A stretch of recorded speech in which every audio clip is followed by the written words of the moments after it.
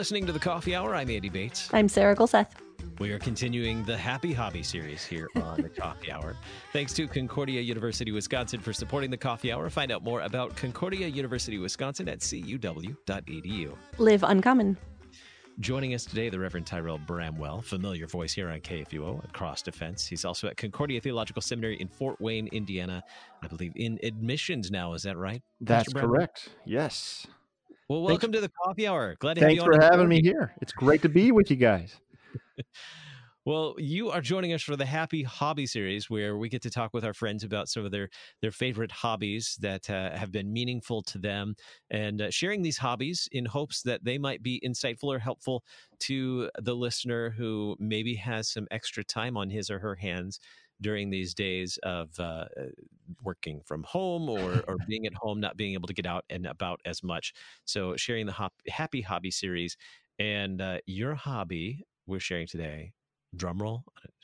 How do we? I wish I could do that thing with the mouth that sounds like the drum roll, but I can't. That's what post-production is for. What's your hobby, Pastor Bramwell? Photography. Yeah, photography. So how did you get interested in photography? Actually, this is something that's been handed down to me from my father. So my stepdad was really big into film photography back in the day when I was growing up. Pre-digital era. And I remember going on these road trips, and he would always have, there would be, he'd be in the driver's seat, mom would be in the passenger seat, the kids would all be in the back of our big Suburban, and there was always a seat reserved for his camera bag. And he had all this gear, just all the gadgets and things that you can think of. And all of them now, looking back, all of them were analog. They're these old vintage pieces of equipment nowadays. But yeah, he had this camera bag, and he always had it unbuckled and unzipped. So if we'd often go to Yellowstone, and if we were going up there and he saw a buffalo or a bear, the prize bear, we always looked for bears.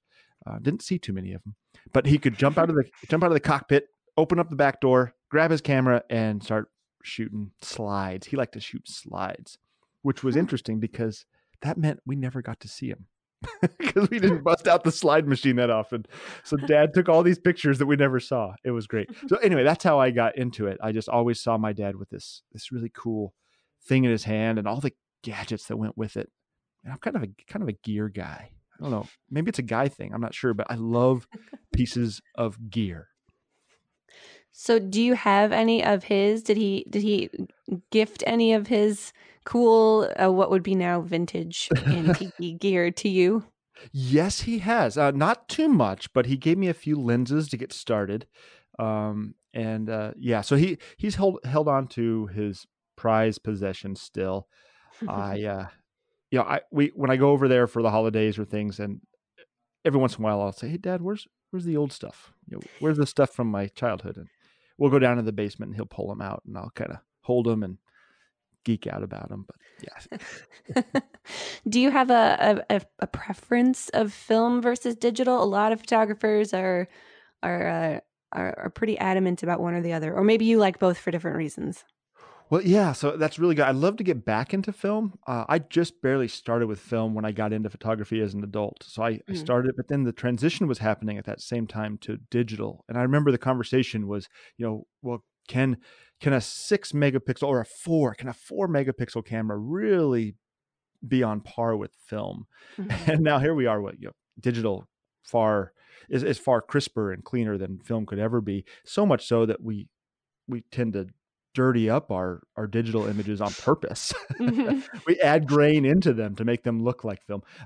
So I would love to get back into some film someday, just to as a creative outlet to play around with the idea of the limitation of like a 24 or 36 roll of film, right? You only get that many pictures. That's intriguing to me because in the digital world, we just snap as many pictures as we want. And I could easily blow through 500 pictures and get 2 that I really want to do anything with.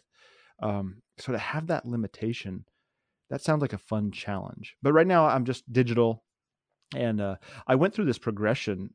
I sold my original DSLR, my first one, to buy one of the earliest iPhones that really started where they really started marketing the camera. I don't know if you guys remember, but so the iPhone hits the market, and it's big for iTunes and music and stuff. And then we get the camera, and it was like the conversation shifted, and everything has been about camera abilities ever since low light. And now we're up to, I think the 11 Pro has 3 different lenses. They look so weird.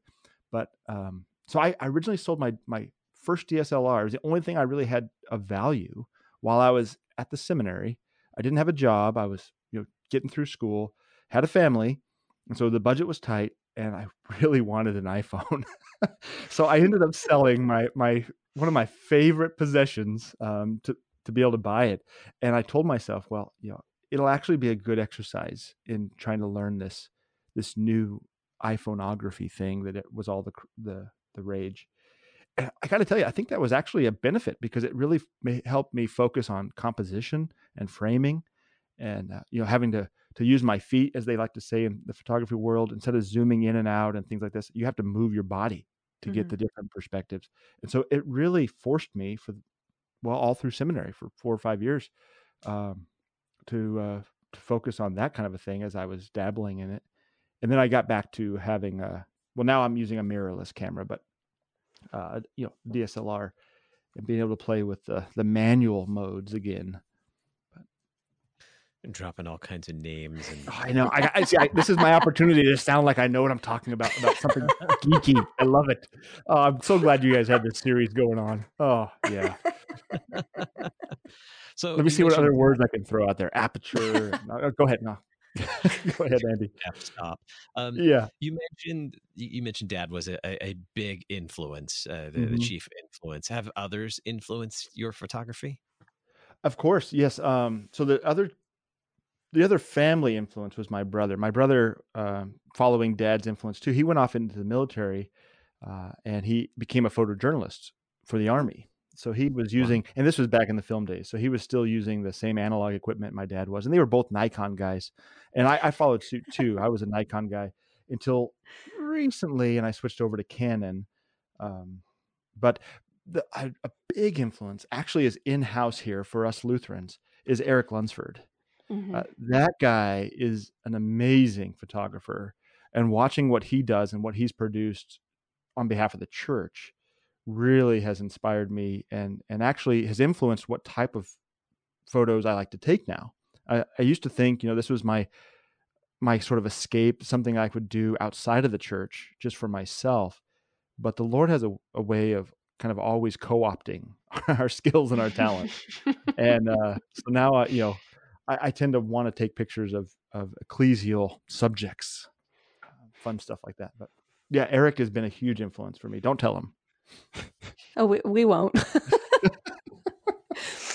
So is Eric the one that got you into mirrorless cameras? Also, what is mirrorless? Because I know he loves them. Yes. Well, I don't know.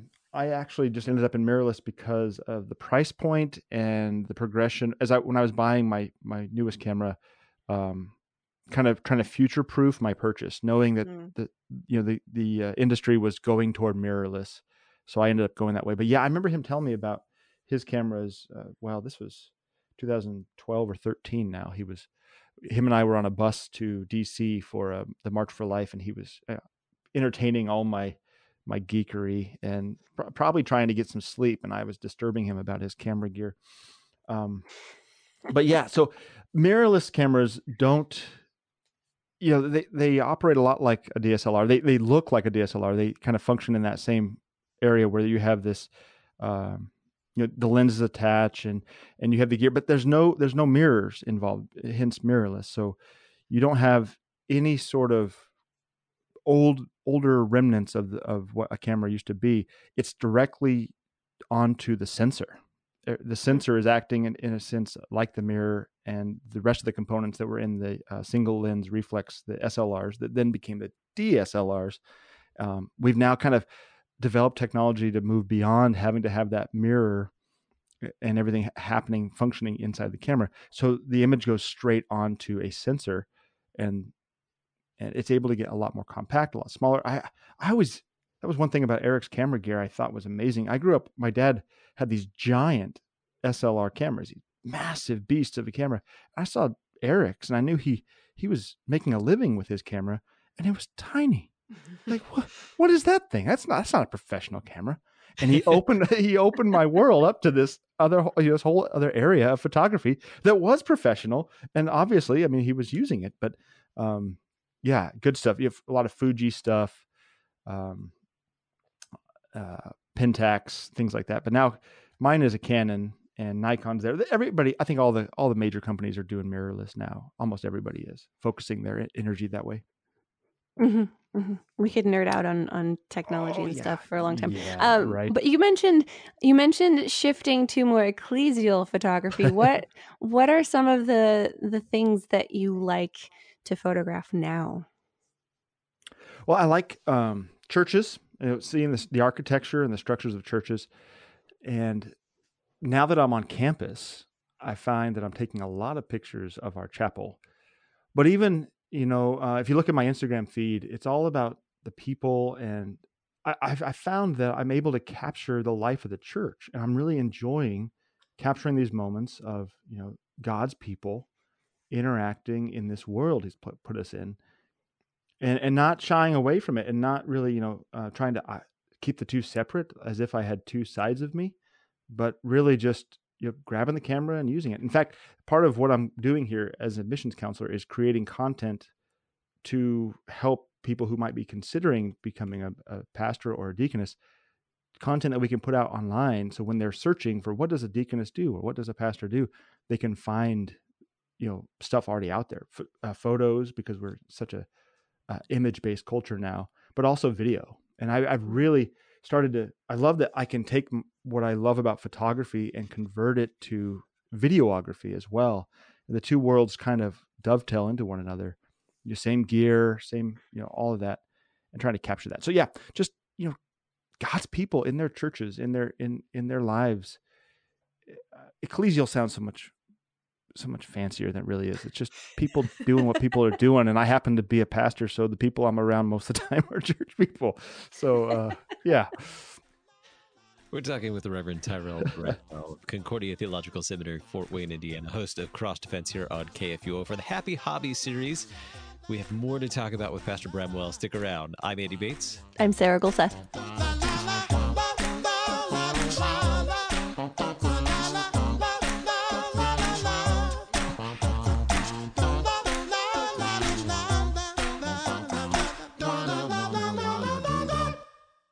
You're a miracle. You know that, right? A living, breathing, one-of-a-kind miracle. You were created to stand apart, to share your gifts in the service of others, to make an uncommon impact in a common world.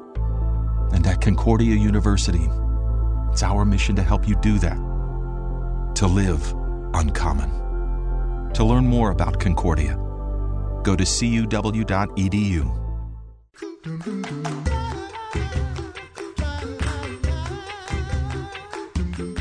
Welcome back to the Coffee Hour. I'm Andy Bates. I'm Sarah Gulseth. We're continuing the Happy Hobbies series. Today, our guest is the Reverend Tyrel Bramwell. You probably recognize him from Cross Defense here on KFUO. He's also admissions counselor at Concordia Theological Seminary in Fort Wayne, Indiana. We're talking about his hobby today of photography. I've learned a lot of new ways. I thought I already knew a lot about photography, but apparently I have much to learn talking with Pastor Bramwell today. Speaking of learning, what are some things that you have learned that you really value? That you've learned about photography? I know you've mentioned that you learned a lot from Eric Lunsford, just in your interaction with him. What are some things that you've learned that you really value that you have gained from photography? Absolutely. I love this idea that you don't, well, to steal Eric's language, you don't take a picture, you make a picture. And so let me unpack that a little bit. I don't know how Eric uses it, but this is how I use it. I used to, do you guys remember Flickr? Oh, yeah. It's like pre-Instagram days, right? Yeah. So I had this wonderful conversation in my undergrad days in college, talking to somebody who was also a photo geek. And we were talking about, she was a purist. And it was like, you take a picture and you can maybe use Photoshop to maybe correct your exposure if you didn't have your settings quite right. But you're supposed to be trying to make it look just like what your eye sees in real life. And I had this sort of conflicting emotion about that idea, because I was using Photoshop to make my pictures better. Yes, they were compensating for my lack of skills. So I would adjust exposure and things like that, but also to make the picture look like what I wanted it to look like, not just what it did look like, but what I wish it looked like. And not to get too theological here, but I love this idea that with our technology, I can take a picture of, just choose a beautiful subject, something corny, cheesy kind of thing, like a butterfly over a rainbow or something. I could take that picture, and it's not, you take a picture and oftentimes the picture never does justice. We even use that language like, oh, the picture doesn't do this justice. Well, what if I could make it do justice? In other words, what if I could compensate for the fall into sin, the cloudy, dirty, mucky, imperfect? What if I could clone out these imperfections and make something really beautiful?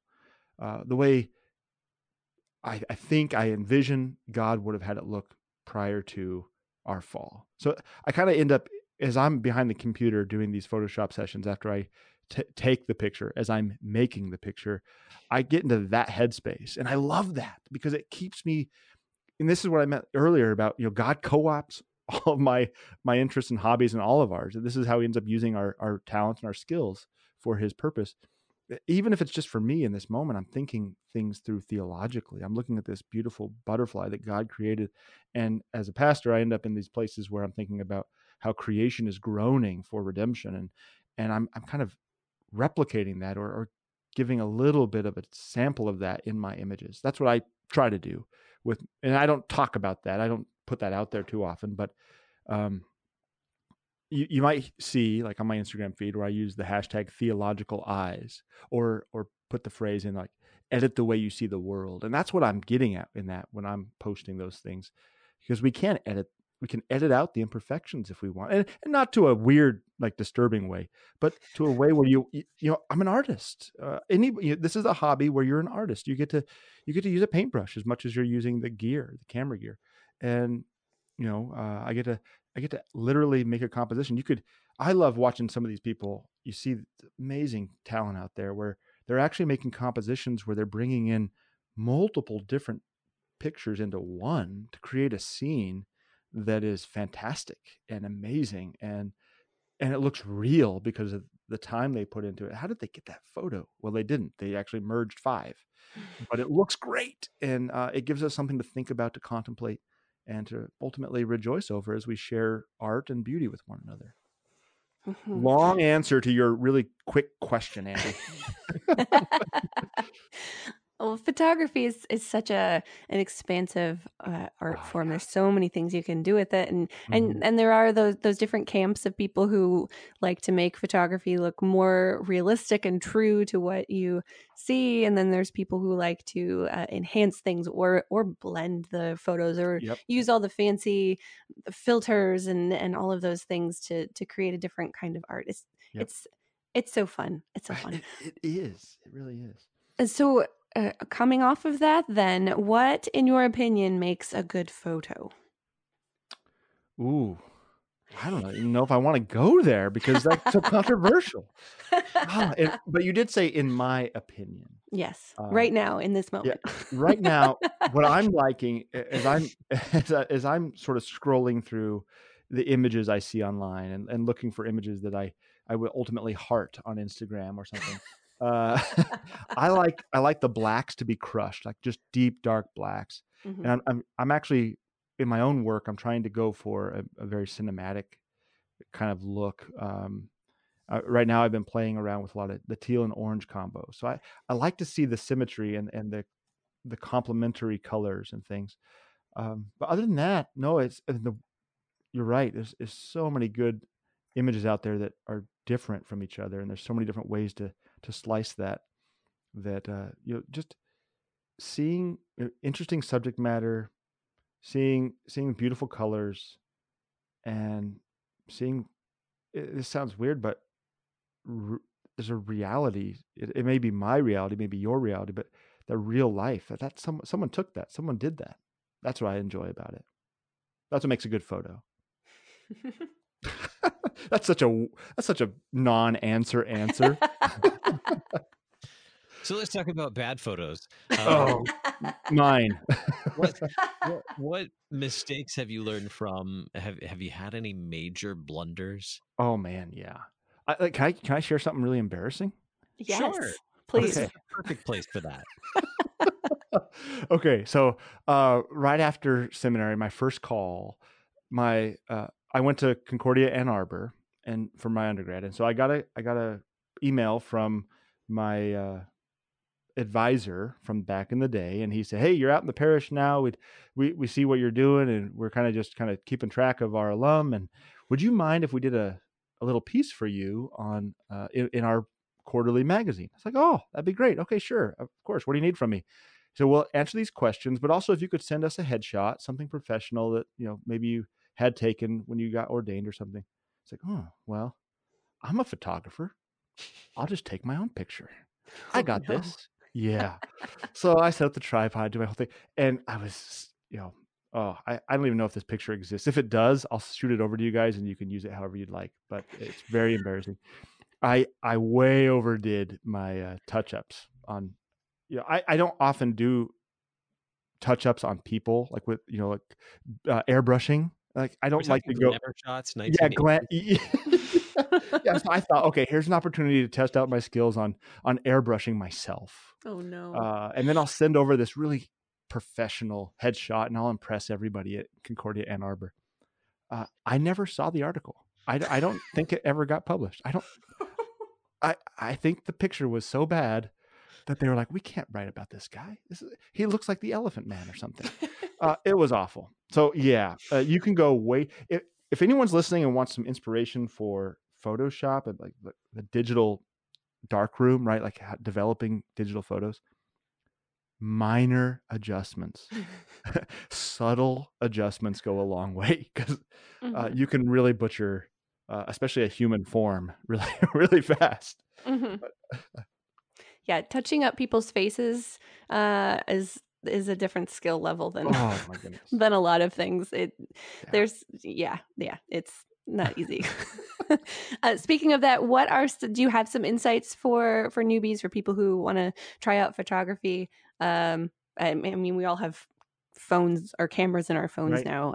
What are some of the insights you have for people who actually want to intentionally make photos of things and people and spaces?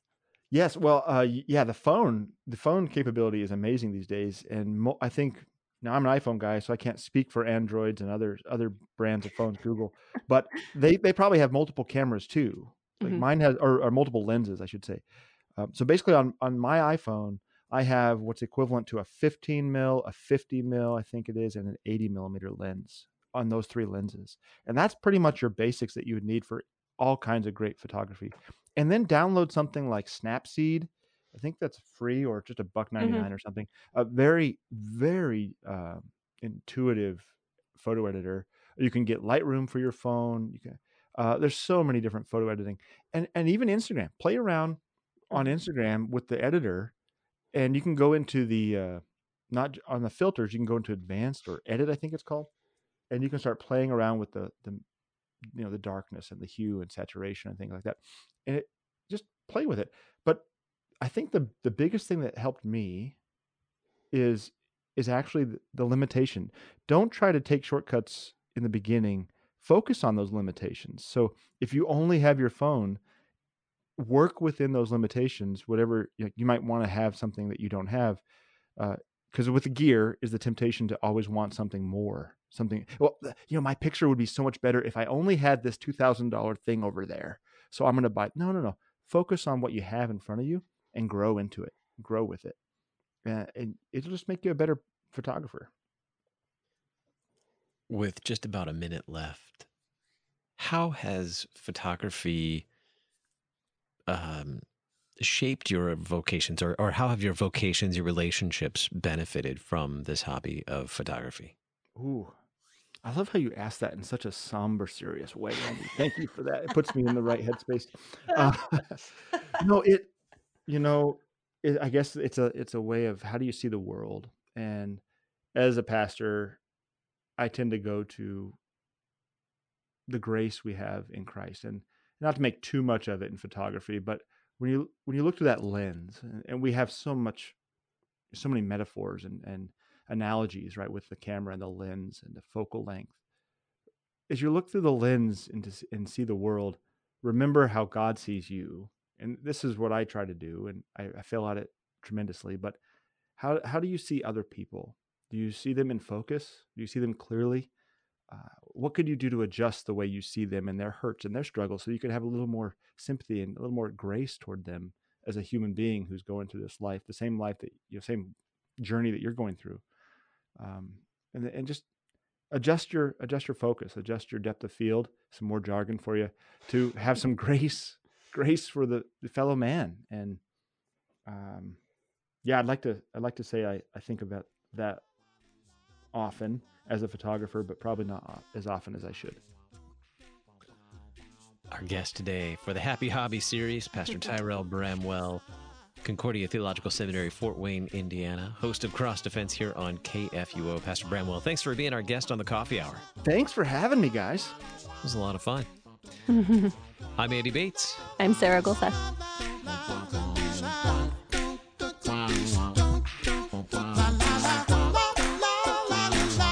The Coffee Hour with Andy and Sarah is a production of KFUO. To support the Coffee Hour and KFUO Radio, visit KFUO.org. You can also text KFUO to 41444 or send an email to gifts@KFUO.org. And you can call us at 800-844-0524. KFUO. Christ for you, anytime, anywhere.